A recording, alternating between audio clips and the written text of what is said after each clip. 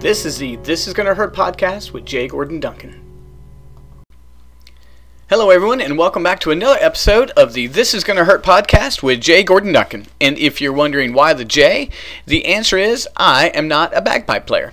And if that joke doesn't make any sense, I encourage you to check out episode 0 of the This Is Gonna Hurt podcast, where we explain how we want to pursue things in terms of understanding our lives improving in terms of faith, fitness, finances, and family. Today, what I want to talk about, first of all, I want to say thank you to everyone who has been tuning in, everyone who has liked, shared, and subscribed. Our numbers have really just jumped lately, and I want to say thank you. It has been due to you guys enjoying the podcast, so I'm thankful for that, but also really your willingness to share it with other folks, so your generosity is greatly appreciated.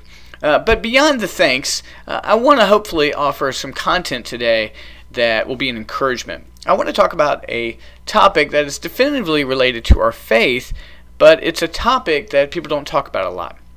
I want to talk about loneliness. There's a temptation to think that extroverts are never lonely, and that introverts are always lonely. And both of those stereotypes are incredibly incorrect and miss the mark. Everyone, at some point in time, deals with some measure of loneliness. In fact, you might have an incredibly fulfilled life and full of people, and there might be a specific area of life in which you feel lonely. You see, loneliness doesn't escape the human heart at no point in time. In work, marriage, parenting, and every other sphere of your life, it's a place that you will be discouraged, especially without support. Guys, I understand that my life is busy like yours. In the past 15 years, I've started 2 churches, several businesses. I've been married. I still am married, joke. And I'm raising 3 daughters. Each one of those areas is a privilege, but each one of those is a potential area for loneliness and discouragement. I think back to the beginnings of the churches I've started, even the businesses I've started. Each launched with great enthusiasm. And there was an initial idea and a call that just wouldn't go away that I had to act on. And as the structures of each one of them came to place, my hopes rose, and the thrill of the first few interested parties was like their own drug to me. Getting married and having children was the same. Initially, my excitement was immeasurable. The joys were greater than anything I could describe. But of course, within all of those areas, there are lonely, challenging moments. Church attendance declines, sales and businesses dry up, and marriage and parenting can be hard. Left to myself, it's tempting to think that no one's interested in me or my passion or the things I'm doing in my business. Doubt can creep in, and temptation can give in to you just be so frequent that your temptation will be just to be despairing. And even to put it into words right now, it's difficult for me. Thankfully, I've had good mentors and a supportive spouse, and I've been able to persevere through those moments. Doesn't mean I'm never lonely. It doesn't mean that I've conquered loneliness. And some of my efforts have been successful, and some have not. Even more so, the reminders of God's grace, and the never-ending love of His Savior in Jesus. That's the only thing that really keeps me grounded. The key I've learned in the midst of the ups and downs is to remain focused on the grace of Jesus, and in the midst of the work, to remain focused on my goals.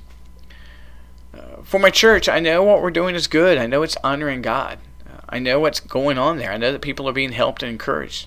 And I need to remind myself of that, even if I can't always see it. For what I do with gospel-rich books or ProSite Success, I know that what's being offered there are good, solid products and services. I know that I hear back from folks that they're encouraged or they can see results, and that's encouraging to them.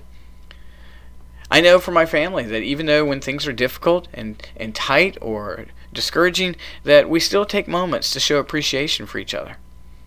And I've got to keep those things in front of me when I fight loneliness.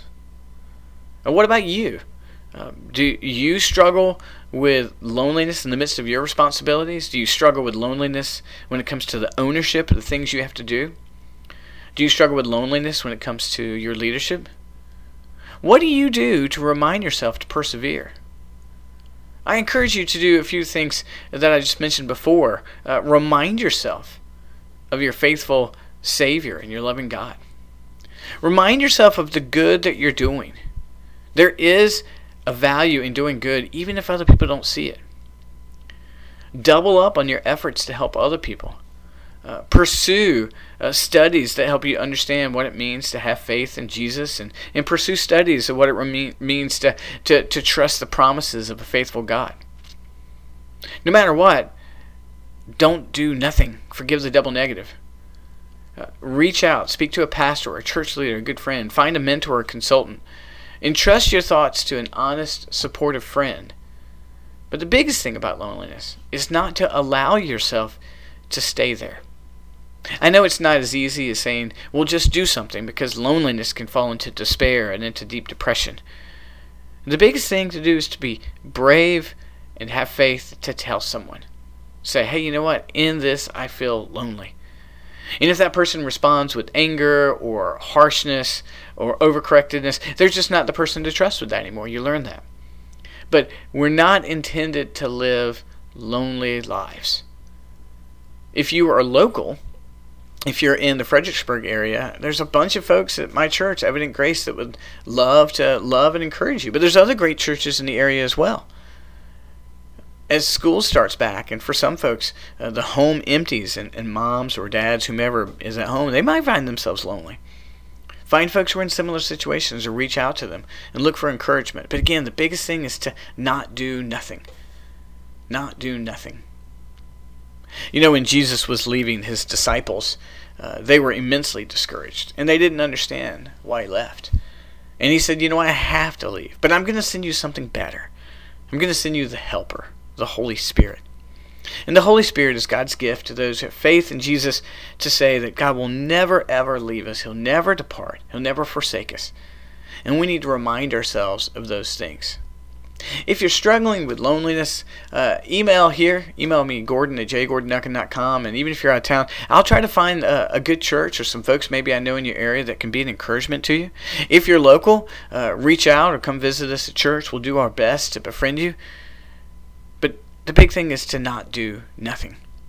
I hope this podcast hasn't been too discouraging. I just know that loneliness is a great thing. I know loneliness is pervasive and people are scared to speak of it. But there is great hope.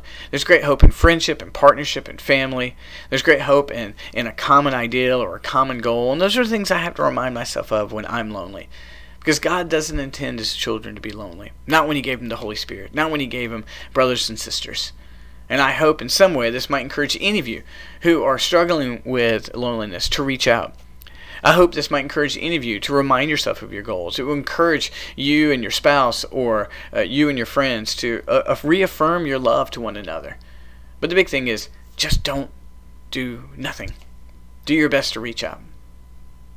Friends, this has been the This Is Going to Hurt podcast for this week. I hope in some ways we deal with this difficult topic. It can be an encouragement to you. I know what loneliness looks like. I've been there. I'm thankful to have the people and the resources and the organizations around me that help me as they do. Friends, if you want to catch up more about what's going on with my work, you can find all that at jgordonduncan.com. Our podcast is sponsored by Gospel Rich Books. You can find that at gospelrichbooks.com. And we also recently added something really I'm excited about at the homepage of the podcast. That homepage can be found at anchor.fm/thisisgonnahurt. I'm going to put the link in the bio. If you go to anchor.fm/thisisgonnahurt, what you'll find on that page is a little button that says support this podcast. If you click that button, it's going to give you three options. You can become a patron of the podcast at 99 cents a month, $4.99 a month, or $9.99 a month. And what that will do is it'll enable us to get some new equipment so that we can start recording a little bit better for you. It's going to enable me to get some technology to begin interviewing people. And if you do this, I will send to all our patrons free resources. That's ebooks that I haven't released in other places, and even some podcasts that were created just for you. So if you like the This Is Going to Hurt podcast and you'd like to become a patron, just go to the page that's listed on this link here and check it out. Click on the support this podcast, and that will show you how you can do that. I want to say thank you to everyone who does support it every single week. It means a ton to me, and I look forward to hearing from you soon. Also, this is our Monday podcast. If you look on Fridays, every Friday we release what's called a Free Friday, which is a 5-minute or less podcast just for a little encouragement to get you into the weekend. Thank you so much for listening, and I look forward to catching up with all of you soon. Thanks so much.